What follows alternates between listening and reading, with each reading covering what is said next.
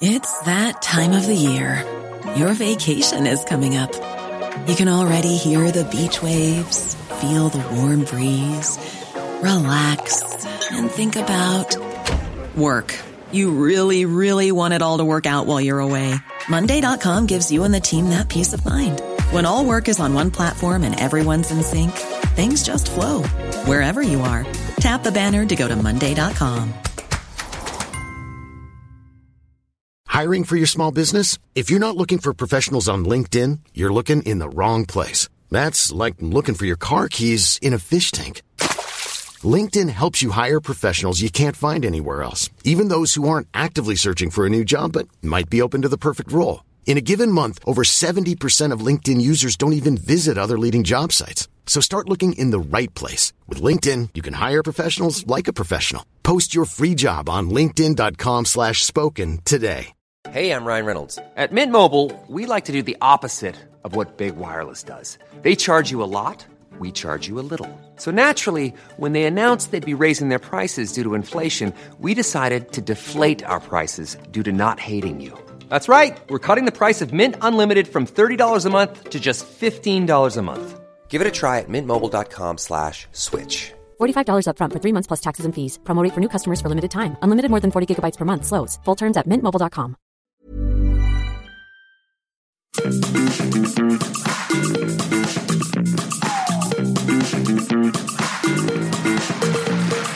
This is Reasons to be Cheerful, live from the Edinburgh Fringe. Please welcome to the stage Ed Miliband and Jeff Lloyd.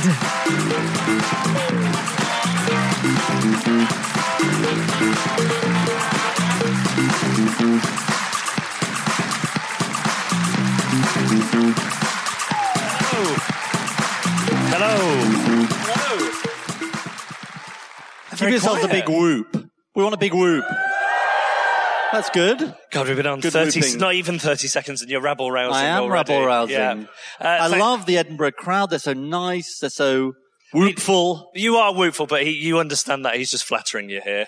You know, just so I don't say that to all the crowds. I mean, you do say it to most of them, though, Yeah, to well, be maybe fair. that is true, actually. Yeah. Shall I talk about what we're going to talk about? Yes. Today. So we're talking about how big data can be used for good purposes. We've done quite a lot on our podcast for those who listen about the power of Facebook and Uber and all of that and, you know, the problems with that. But we wanted to sort of do a cheerful version of this. And I'm delighted that we've got Barry Aitken from the University of Edinburgh and Anna Schneider from Edinburgh Napier University, who are two people who know lots about how big data can be used for good purposes and also some of the dangers and, you know, what the public kind of think and what the public want and how we kind of move forward. And I kind of can't help instinctively thinking that there must be a lot of untapped power that is not being used in terms of what it can do to cure disease, cancer, all of those, you know, things that artificial intelligence can potentially do. And then after that, joining us to pitch some ideas, which could be potential reasons to be cheerful and give us her reasons to be cheerful. We were supposed to be joined by comedian Matt Ford. His voice has got a bit iffy, and we thought, well, who else can do an excellent, if not even better, impersonation of Ed? It's Ayesha Hazarika, who has got a one-woman show here in Edinburgh, which is fantastic. You saw it the other night. And she's going to be coming on, ostensibly to talk about her reasons to be cheerful, but what it will end up being is her just taking the piss out of Ed. Yeah, that's what we're all looking forward to. Right, ladies and gentlemen, will you please welcome Barry Aitken and Anna Schneider to the stage? Are we moving on? There is all this data being collected about us, but I think it'd be quite good to get from Vari and from Anna just, we'll go into the sort of dystopia in a minute, but tell us something to be cheerful about big data and what it can achieve. Vari, do you want to start? So I work in the medical school at the University of Edinburgh. And certainly in the area of medical research, there's a lot to be cheerful about. There's already ever-increasing amounts of medical research that are conducted using data, patient data and other forms of data. And this is incredible research because this research doesn't require patients to, volunteer to take part in clinical trials, doesn't need them to, give up their time or donate tissue samples or body parts. It uses data that's already routinely being collected.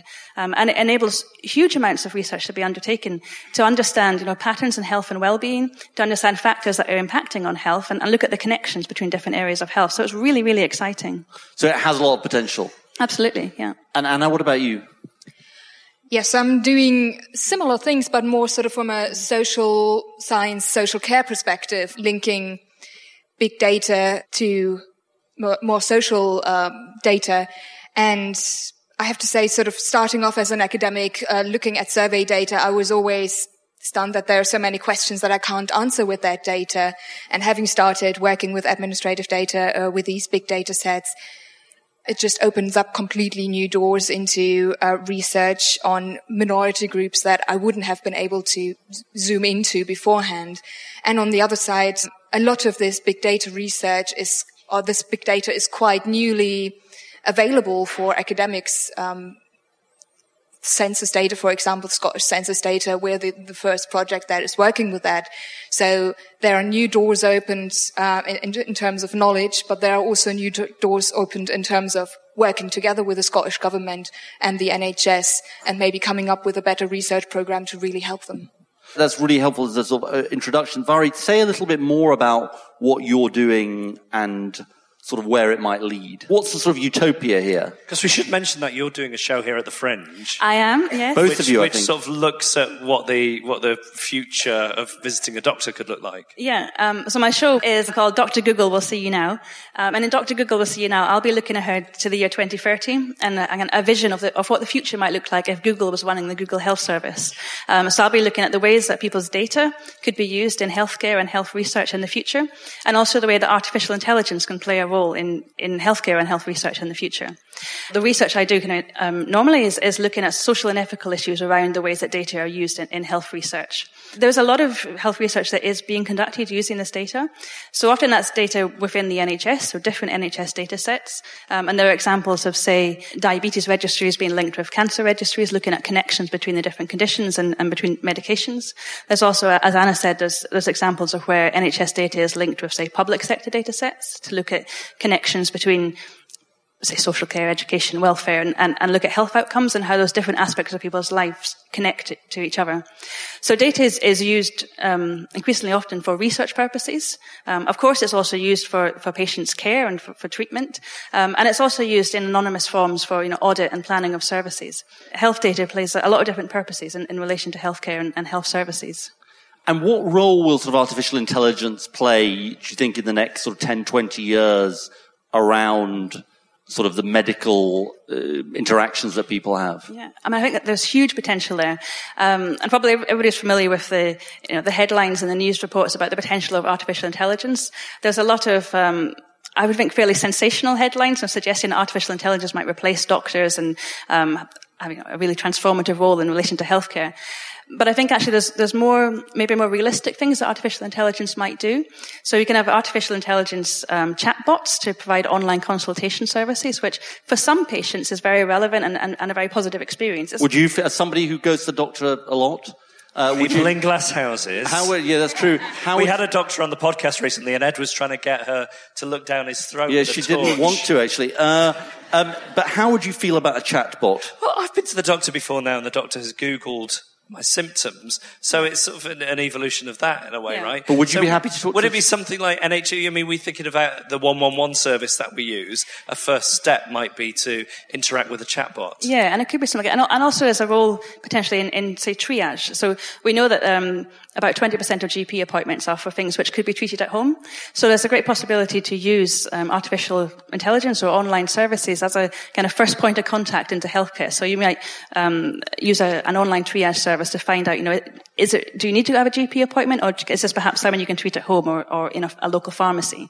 And that has the potential to empower patients to be more in control of their health and to know what to do, but also to relieve some of the burden on healthcare and be more efficient for a more efficient health service. But why is it that whenever you Google your symptoms, you end up thinking you've got terminal disease? I mean, maybe that's just me and Jeff, but I mean, isn't that presumably they'd be more sophisticated than Google. Yeah, I think there's work to be done, definitely. Yeah. And yeah, there is that possibility. What we say that it could be done to, relieve pressure on the health service, but if it actually creates a lot of false positives, and obviously it's going to have to be, cautious. It's going to err on the side of caution. So does that then create... Has any country started to go down this road, or is it sort of still... To replace sort of a national health service? No. No, that's going too far.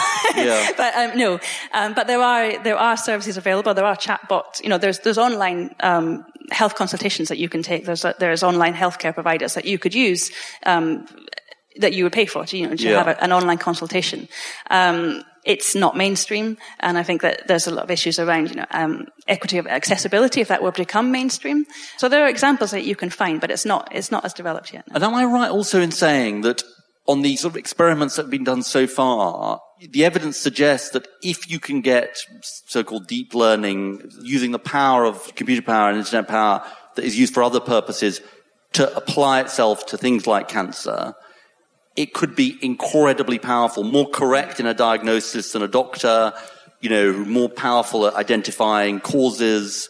And it sort of feels like that I know Theresa May was talking about this recently. It feels like logically, there should be enormous power to cure some of the worst diseases that we face. I'm not so sure about in terms of the curing, but certainly in terms of diagnosis. There's some really, really amazing examples of where artificial intelligence has been used to develop diagnostic tools. So in terms of looking at scans where people were looking to detect cancers. More accurate than doctors. More accurate or at least as accurate. And it's really important because there's a great deal of kind of human judgment that goes into when you're looking at a scan and you're trying to locate cancerous tissue, but then also grade it, and different doctors will come up with different grading, and there's it's a lot of human judgment. There's positives and negatives around it, whereas artificial intelligence can based on looking at millions and millions of these scans and come up with an approach which is I wonder more accurate, but certainly faster and more efficient. And is it being done? There are slowly. Yeah, there are experiments in this, and so you may have seen in the headlines DeepMind's involvement in processing NHS patient data. That's Google DeepMind. DeepMind, and they've developed diagnostic tools for looking at patient scans, and also diagnostic tools for detecting eye disease, for looking at scans of retinal imaging, and there's some really positive examples of how this can be used to very efficiently detect and diagnose conditions. Okay, so we'll come on to the sort of problems in a minute, but Anna, do you want to say something about your work? Because that is that you've got particular expertise in a particular area you work on, which is to do with end-of-life care, and you're doing a particular sort of experimental set of work in Scotland. Do you want to say something about that? We have this huge data set, which really deserves the name big, looking at everyone who died within a year of the last two censuses. So we can compare what's happening over time. We can zoom into specific patient groups to find out how do we actually spend the last year of life, what kind of health services are we using, where do we eventually pass away, how do we live in the meantime, do we live alone, do we live potentially with an informal carer. So there are a lot of questions that we can answer with the help of this data set around end-of-life care. And the key thing is that you're matching up. Just explain this for the sort of technically ignorant like me and Jeff. You're matching up census data with NHS data, is that right? Yes, so that's not me personally for data security reasons. It's a third party who's doing that for us. But yes, so they do what is called a probability match, because the NHS data does not have any kind of unique identifier that is the same as the census. So they need to use some personal information that I'm never privy to, such as your name, your address, your date of birth, and that way they match up your NHS records with your census records. And what might that allow you to do? All the kind of research that I just already talked about. So, for example, one paper we were working on is to do with care homes and how they have changed over time. So there's quite a bit of a difference between 2001, 2011 as to who is actually, what people are using care homes. So you can very clearly see that they are focusing in more and more on end-of-life care because there is a need for it. Another thing that we are looking at is people with learning disabilities and how do they experience end-of-life care. They're a very small minority group. We wouldn't be able to pick them up with any other kind of data. That's the only way we can really say something about them and therefore maybe help improve the services for them. Should we talk a little bit about the challenges then? Because this sounds quite potentially positive, but there are, both with the public and sort of beyond the public, big challenges of this. You've done research, haven't you, Vari, on the public's response and willingness on this? Yeah, that's right. So a lot of my research has focused on your public engagement work around uses of data in health research and looking at how people feel about this. And what we find very consistently is that largely there's generally widespread public support for health research, and that includes health research which is conducted through linkage of data and analysis of big data sets. But that support is never unconditional. So it's really important that we don't take public support for granted, and we focus on the conditions that are needed to maintain public support going forward. And some of those conditions relate to governance mechanisms, so ensuring that confidentiality is protected, ensuring that there are adequate safeguards in place to protect against misuse or abuse of data. But a lot of what we find is that the key condition really is needing to understand why we're doing this and what it's all about. So needing to be confident that it's going to lead to public benefits or it's going to lead to benefits for patients or patient groups, and that it's going to have real value for society. And I think that's what we really need to focus on and the ways that we're doing that. And the private sector? Because your research also, I know, touched on the role of the private sector. One of the Google DeepMind got itself into trouble because of the way that some patient data was being used. I mean, This is the dilemma, isn't it? Because lots of this information is being collected by private companies. Absolutely, yeah. And I think we've already mentioned Google's DeepMind, but there is increasing involvement of commercial organizations or private sector organizations in research processes and in services that relate to healthcare. It's not necessarily a problem, and certainly in the research that I've done, we find that whilst people have a lot of questions about private sector involvement, and there are concerns about commercial interests and why that data is being used, but if that research leads to public benefits, if some profit goes alongside that, it's not necessarily a problem. So the question really is how we can be sure that it's primarily motivated by bringing about public benefits. It's primarily about having benefits for health and benefits for patients. And if there's some profit alongside it, well, maybe that's necessary to bring about the research and ensure that that it gets done and the data is used in those ways.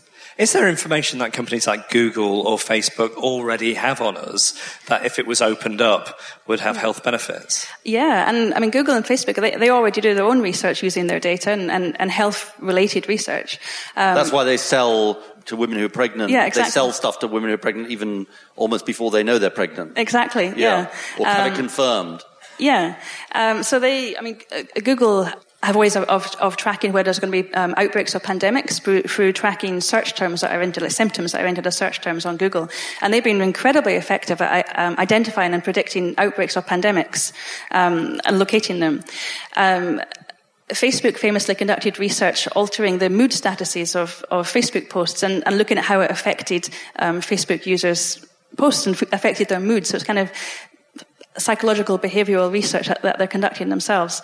And so there's a great deal of research that goes on. And I think there's huge potential for the data that is collected there. So if we, and I think this is a massive if, but if we had access to that kind of Google data or Facebook data and were able to link that up with health data and social data, imagine the kind of trends that we could find and the insights that we could uncover. It would be amazing.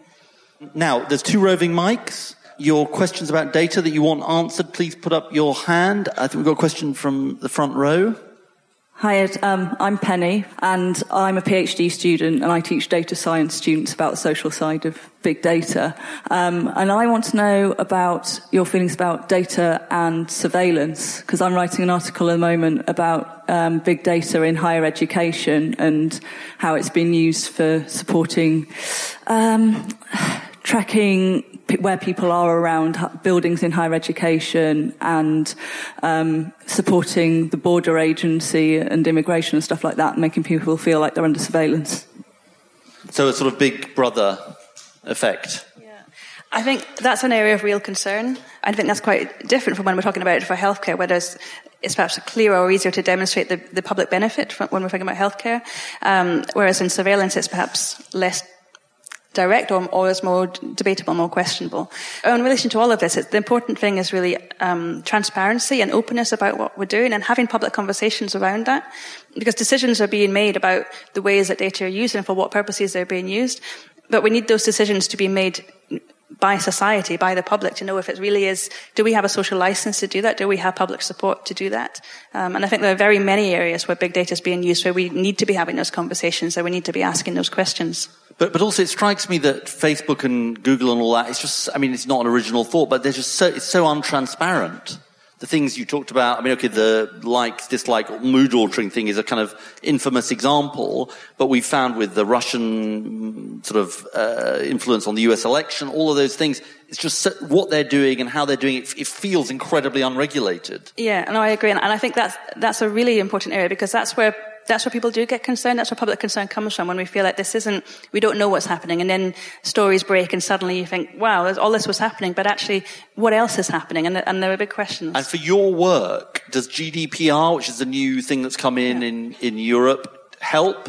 I think in terms of these sorts of issues we're discussing now and giving people control over the data, I think it's fabulous. I mean, I think people are still moaning about GDPR a lot as something that clogged up our inboxes for a few months, but actually it's incredibly empowering, and it gives people that chance to ask questions about what's happening with their data, and they don't get answers, then something can happen. You can take them to court, and more people should be doing that. Okay, I think there's a question at the back, and other people should put their hands up. Hello, what's your name? Oh, yeah, Alex, I was just wondering, because obviously you've got so much scope for people, with the Russia elections, people can manipulate people's using big data so easily. Is big data sort of almost incompatible with democracy as it goes further and further on? If you're going to have like a democracy and you can manipulate people so easily by using these like metadata, what are your opinions on that, really? Okay, is big data incompatible with democracy? I mean, that is a big question, but it's an important question. I don't think it's incompatible. I think we need to set up clear rules for how we deal with it, who has access to that data, what are they allowed to do with it. Big data can be a very, very powerful tool for democracy to make sure that everyone lives as best as they can, that everyone has the same access to resources, to services, and so forth. I mean, there's a big social care crisis across the UK. Do you think your research and the research that's being done can help with that social care crisis? Absolutely, I think so, yes. We're in touch with the Scottish Government, we're in touch with local health boards who are very, very interested in that kind of research that we're doing and are very interested in developing further research together with us. Because it will tell them what about the demand in their area? Yes, exactly that. There are very big differences between social groups, for example, by neighborhood deprivation, stuff like that. I think we don't even have good information right now on how many people are providing informal care and what kind of support they might need. So that I think there are a lot of gaps in the knowledge, and that data could help. Which you could get from what, the census or? It would be a first step, and then maybe working together. That's what I alluded to earlier, working together to make the data even better, yes. Is big data incompatible with democracy, Vari? No, I think big data used well is very good for democracy, and it depends who's in control of the data and who's making the decisions about how we use it. But if it's accessible and people can use it in an equitable way, it's incredibly positive for democracy. The problems are where big data is being used in ways that we don't know how it's being used. So we don't know who it is that's seeing that data or what they're doing with it. And I think that's the challenge, and that's the problem. I guess that's the threat to democracy. But if it becomes more equitable, and people have more access to their own data, know what's happening with it, can use it in ways that are a benefit to themselves and to society, then it's a real positive. Okay. Any other questions? Yep. Hi, I'm Mike. I'm a software engineer in Edinburgh, and I just wanted to ask about your point about profit being made sometimes from potentially census data or health data or whatever. I was wondering whether you think there's any scope for people to be compensated for data that they don't have any ability to opt out of, or if there's any way that we can kind of pass some of that profit back to the people who the data has been gathered from. It's a good question. So it's basically like royalties. You should get, as an individual, you should get royalties for your data being used by Facebook or Google or whoever. Let's take a bunch. Yep, there's one at the back. Hi. Yeah, you've pretty much already touched on all of these themes already, but there's a wider conversation about the future of the NHS right now, and there are like some concerns around the outsourcing of healthcare to Virgin Healthcare and other groups. And is there a concern around outsourcing our healthcare to Google? And is there a potential instead to kind of empower the NHS a bit more around making this data open and public for people to use, like Wikipedia and other things and models like that are more collaborative? What was your name? Mark. Mark, and question in the front here. Hello, my name's Kat, and concerns about, particularly in AI, about sort of reproducing human biases such as racism within that. And I'm wondering whether you come across that within big data, or whether big data is actually a way of addressing that problem, and whether you see the kind of actually addressing the issue of reproducing these biases as taken seriously within the profession, and then how you would then deal with that to try and reduce those sort of issues. Really good question. So basically, question about royalties, question about outsourcing, and then a question about how it can be used to reproduce biases, racial biases. There's this sort of totally bizarre thing, wasn't there, about that, was it one of the companies could detect your sexuality or something on a sort of big data basis? I mean, pick out some of one or two of those. Okay. Well, first, in terms of royalties and private sector but profit making, they kind of go together. I think that's the idea about royalties is a really interesting one, and I'm quite interested in the idea of how you share the benefits of using data. And so when we talk about private data or commercial data, that absolutely makes sense that you can really monetize it and in that way. But I think if we're talking about public sector data, it's a public good.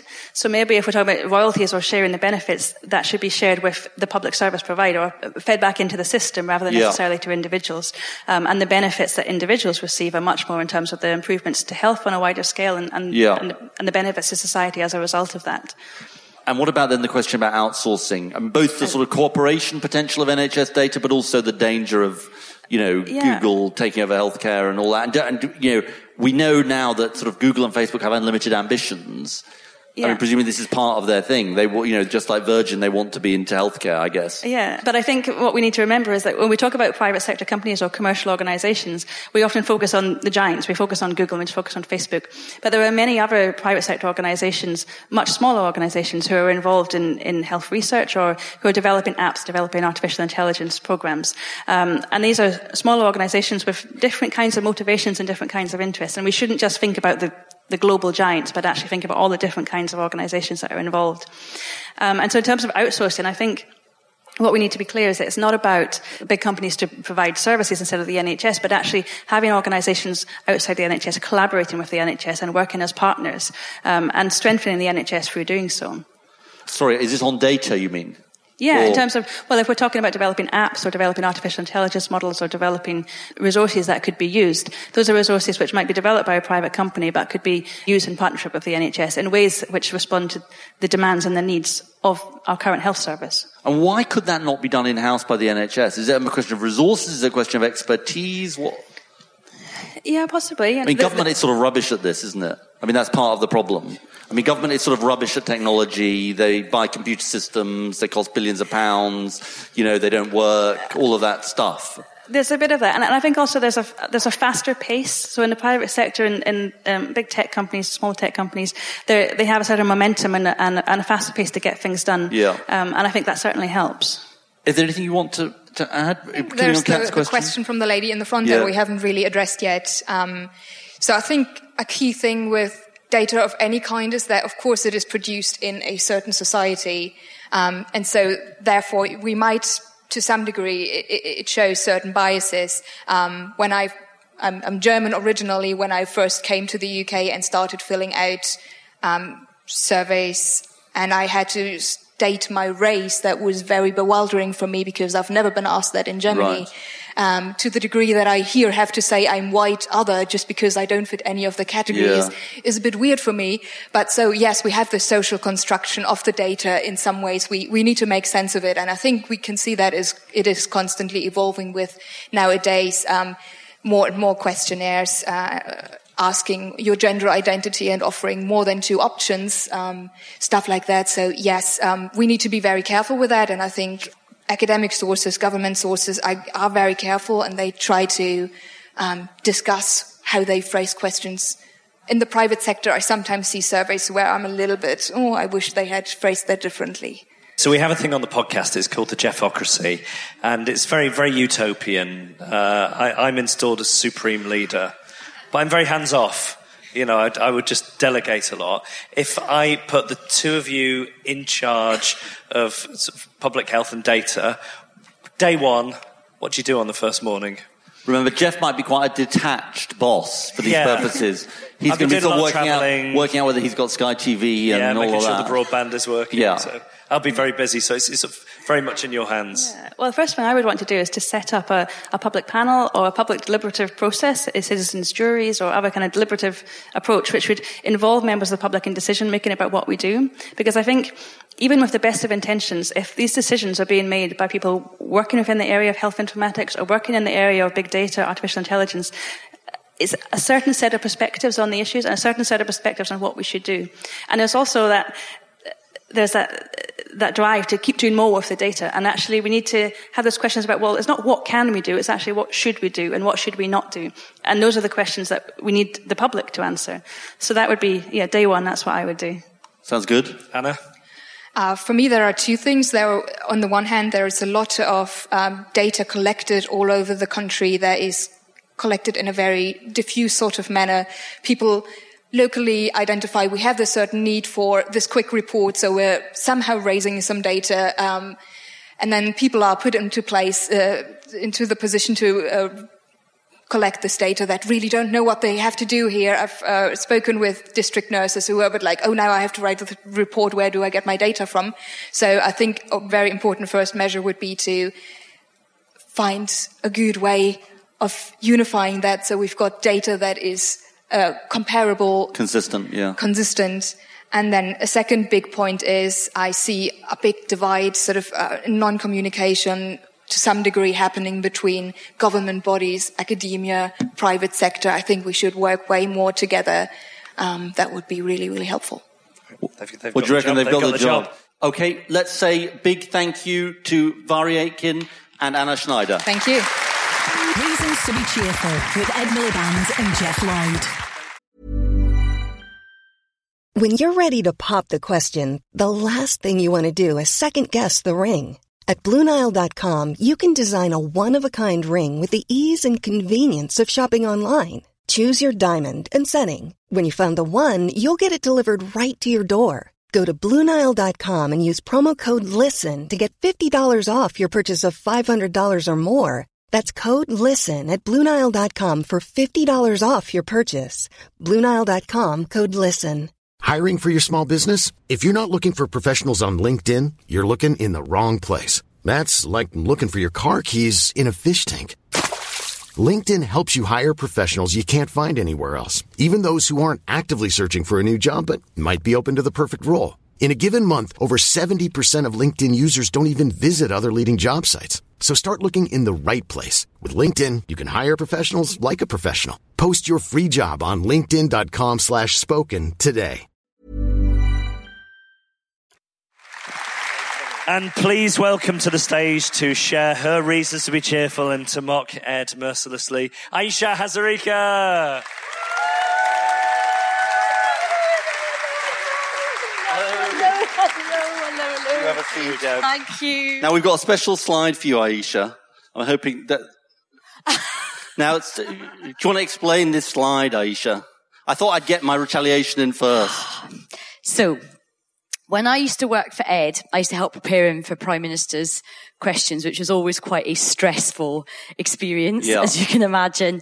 And I would try and give Ed some jokes. And there's one time I gave him this joke about hush puppies. And the joke was basically about Ken Clarke, parking his tanks on David Cameron's lawns. But you can see the joke's already not working. And Ken Clarke used to wear hush puppies. So I was like, why don't you say to David Cameron, tell Ken Clarke to get his hush puppies off my lawn. And Ed was a bit like, I don't think this is going to work. I've got a really bad feeling about it, honestly. And I was like, no, trust me, it's going to absolutely rip it. It's amazing, like Downing Street beckons. It was quite early on, wasn't it? It's like in the early days. Yeah, it was the early days. And so then Ed rises to his feet. It's the full House of Commons. And he goes, just tell him to get his hush puppies off the lawns. And there is literally tumbleweeds. There is absolute silence. And so the next time, every time I try to suggest a slightly crap joke to Ed, he just look at me and be like, are you sure 2 words? Hush puppies. But this joke then wasn't retired gracefully, was it? It sort of carried on. You then gave it to Harriet Harman. Basically, she thought my delivery was so rubbish that the reason the joke hadn't worked wasn't because it was a rubbish joke, but because I delivered it in a rubbish way, correct? I know. I sort of thought if I just one more heave, just like one last try. I've got to make this joke work. It's now dead. This joke, actually, it's my opening gag in my set. No, it's not. It's not. What was your greatest triumph writing jokes, Fred? Yeah, she needed advance notice of that question, I think. We did one on, we had a good one on doctors.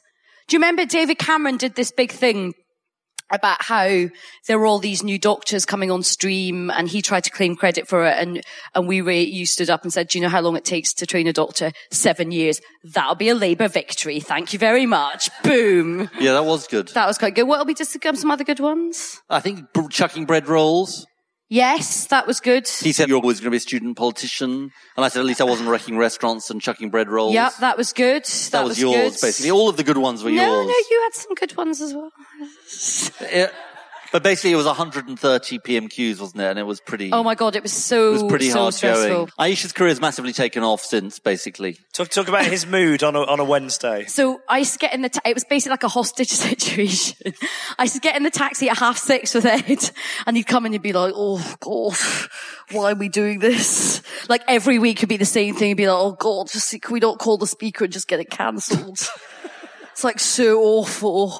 And then we'd go to this Pret a Manger on the way to the House of Commons and we'd get coffee and the guy would basically serve Ed coffee and be like, good luck. And he'd be like, could you call the speaker and ask them to like, why am I doing this? Why am I doing this kind of thing? It was just like that poor man. And you've brought along some reasons to be cheerful. Yes, so I've got quite a few reasons to be cheerful. I'm very cheerful to be in Edinburgh because the climate is just delightful. London is horrific. And so I've decided Edinburgh has the best microclimate on the planet and everyone has to live in Edinburgh. London is so disgusting. Literally cats are trying to get themselves shaved at the moment. It is like horrendous. It's absolutely horrendous. I'm very happy. You grew up in? I grew up in Coatbridge. And actually, weirdly, there was a lot of people in to see my show from Coatbridge, which was very weird. My dad was like a doctor in Coatbridge. It's so weird. All these people kind of say he was like the only Asian doctor, and everyone's like, oh yeah, your dad was my doctor. It's so weird. It's like this kind of odd kind of connection thing. Would Ed ever get you to ring your dad with his symptoms? Yes. Definitely. That totally happened. Right. One time, the night before PMQs, Ed got a very bad throat. Oh my God, yeah, it was terrible. And literally, it was like emergency Mercy SOS. dash around London. Every doctor was called in the land, basically. Everyone was put on standby for Ed to do sort of PMQs. My dad was called, Dr. Hazarika was called, lots of people called. And I remember in the morning, and Ed was having to do steam inhalation with a really manky pink towel that somebody found. And he was steaming his head over this. And I was thinking, I bet the Tories are shitting themselves right now. It went quite well, though. Oddly it was one of your best ones, actually. I know you sound surprised. Oddly enough, it went quite well. It did go quite well. But do you remember, so in the middle of the night, one of Ed's advisors was sent to some weird secret doctor who treated opera singers who kind of like were in danger of losing their voice. Like literally. A backstreet throat specialist. Yeah. We got the hardest drugs known to man. Yeah, exactly. That's why hardest it went so well. well. Hardest drugs I've ever taken, yeah. And what are your other reasons to be cheerful?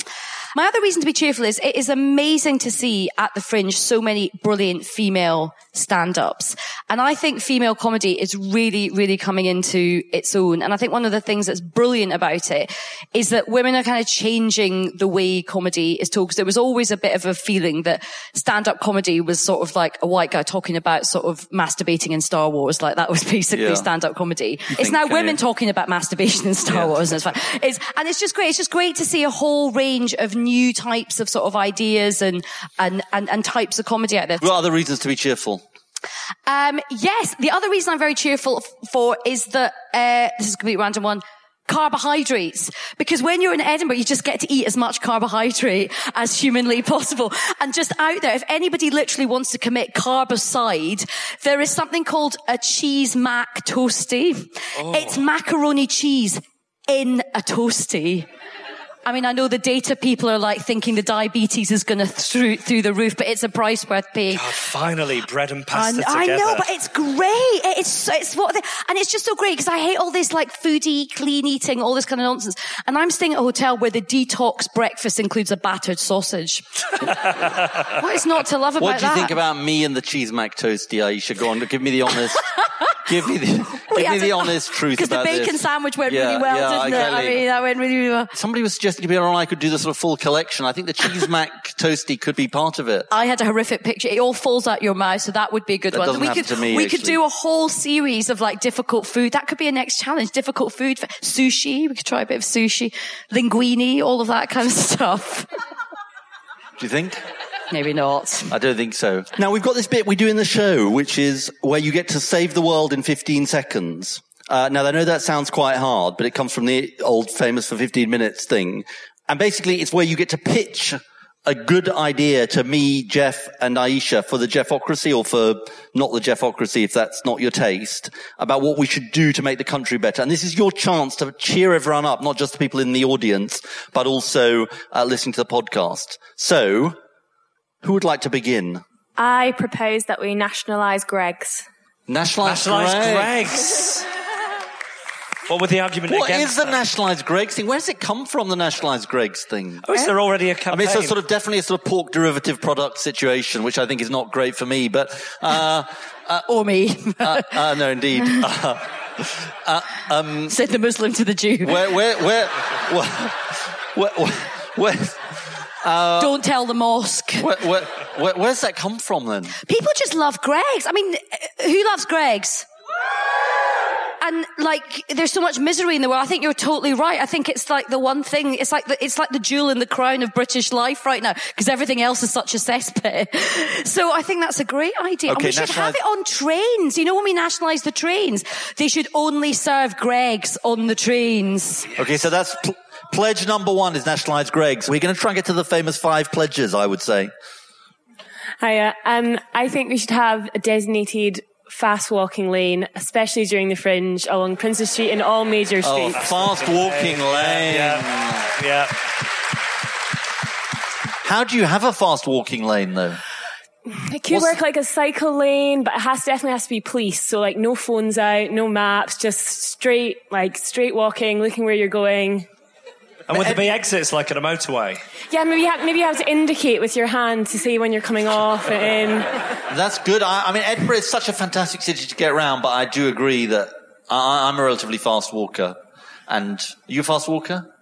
Yeah, except I've got really short legs, so when I saw it for Ed, he'd be like, let's walk, and I'd be like literally trotting behind him, which was not a very kind of high status Okay, I think look. we're doing well here. Nationalised Greggs. Yeah, that's fast walking great. lane. Yeah, Who's yeah. next?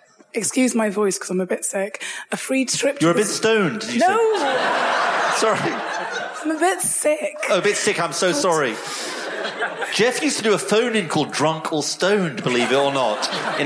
Sorry, I'm not saying you're stoned or drunk. In a previous life. Anyway, yes, sorry, carry on. Just a free trip to the zoo for everyone once a year, because you can see animals and get A free trip to the zoo? I'm not in favour of a free trip to the zoo. Are we in favour of zoos? We've not banned zoos yet, have we? Or like you there have are a problems petting around zoo and zoos, get to but I hang like out to with ignore goats. them and just think about the cute animals. Yeah, I think a tree. Yeah. Are you a zoo person? I mean, as long as they're giving out Greggs at the zoo, then I'm okay with that. Yeah. Are you a zoo? Do you go to the zoo with Take Jean? my son to the zoo. Okay, fine. Good free trip to the zoo. I think we're definitely in business. Yes, lady here. So a sort of update to the speaking clock. You can just ring it up and it's just a line that tells you it doesn't matter and it's going to be okay.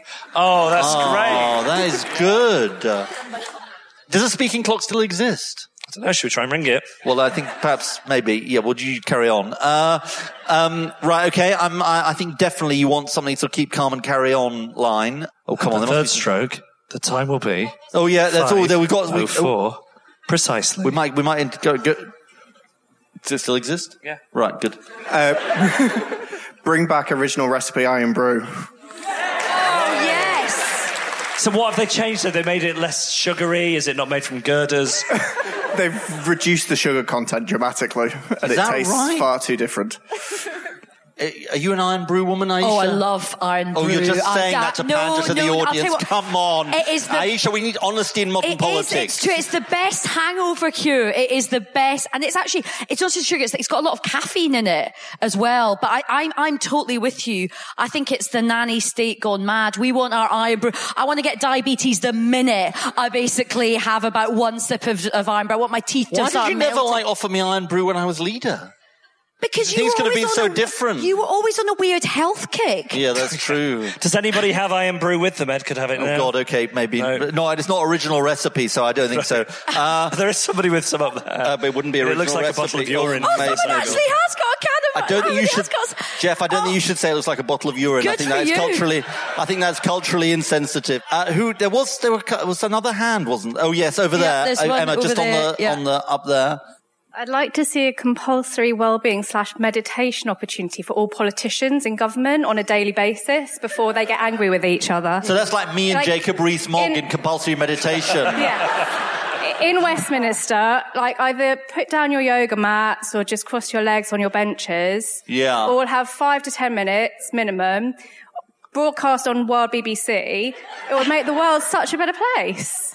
To be fair, them lying down meditating might be more interesting than what actually happens in the chamber. Are you a meditator? I try, but I used to work in civil service as well, so I think it would also help civil servants. So. What department? I'm asking. What department did you work in? Department of Health. Oh.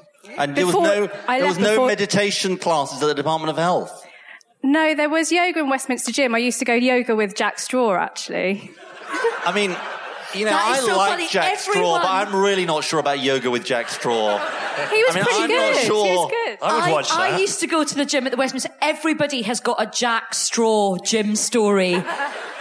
I used to do spinning with Jack Straw, and I'll tell you what, you do not want to be behind Jack Straw in a spinning class because he really goes for it. Maybe Zumba instead. That might be more appropriate. Just Maybe so what, sorry? Zumba with Jack Straw. Zumba with Jack Straw. No, in the Houses of Parliament, just to loosen everyone up and just get rid of some adrenaline and stuff. I mean, maybe we've got a new program for the sort of Dave channel, Yoga with Jack Straw. Do you think?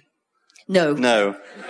But I think the meditation... Can we take one more? Jeff's looking anxiously because we're going over time. We'll go one more. I think we should make a concession to the anti-immigration people by deporting Boris Johnson. Yep. Well, that is obviously a popular choice. Here's what we're going to do with those ideas. We're going to get a huge stone.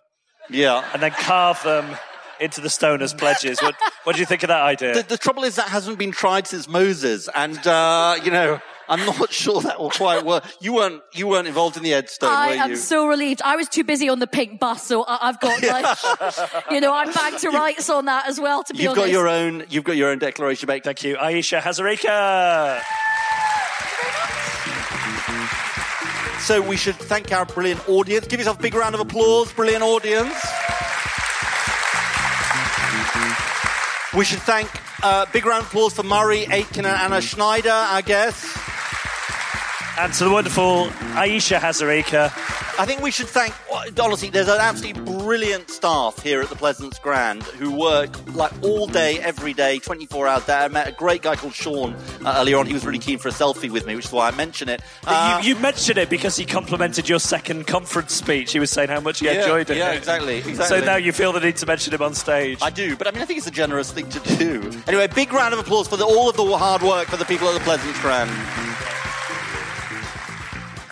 He's been Ed Miliband. He's been Jeff Lloyd. And these have been Reasons to be Cheerful. Thank you very much, everyone.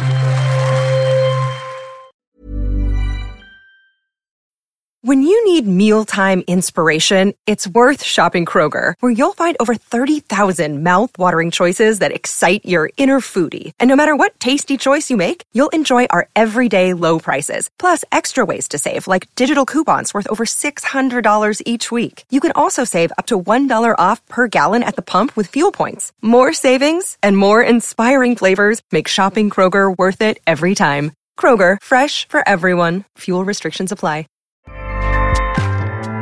Acast powers the world's best podcasts. Here's a show that we recommend.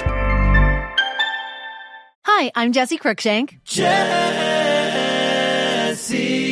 Cruikshank. I host the #1 comedy podcast called Phone a Friend. Girl, let's phone a friend. Not only do I break down the biggest stories in pop culture with guests like Dan Levy and members of NSYNC, I do it with my own personal boy band singing jingles throughout. Because it's my show. It's your show, girl. New episodes of Phone a Friend. Yeah. Drop Thursdays wherever you get your podcasts. So work it, girl, yeah, work it. Okay, that's enough.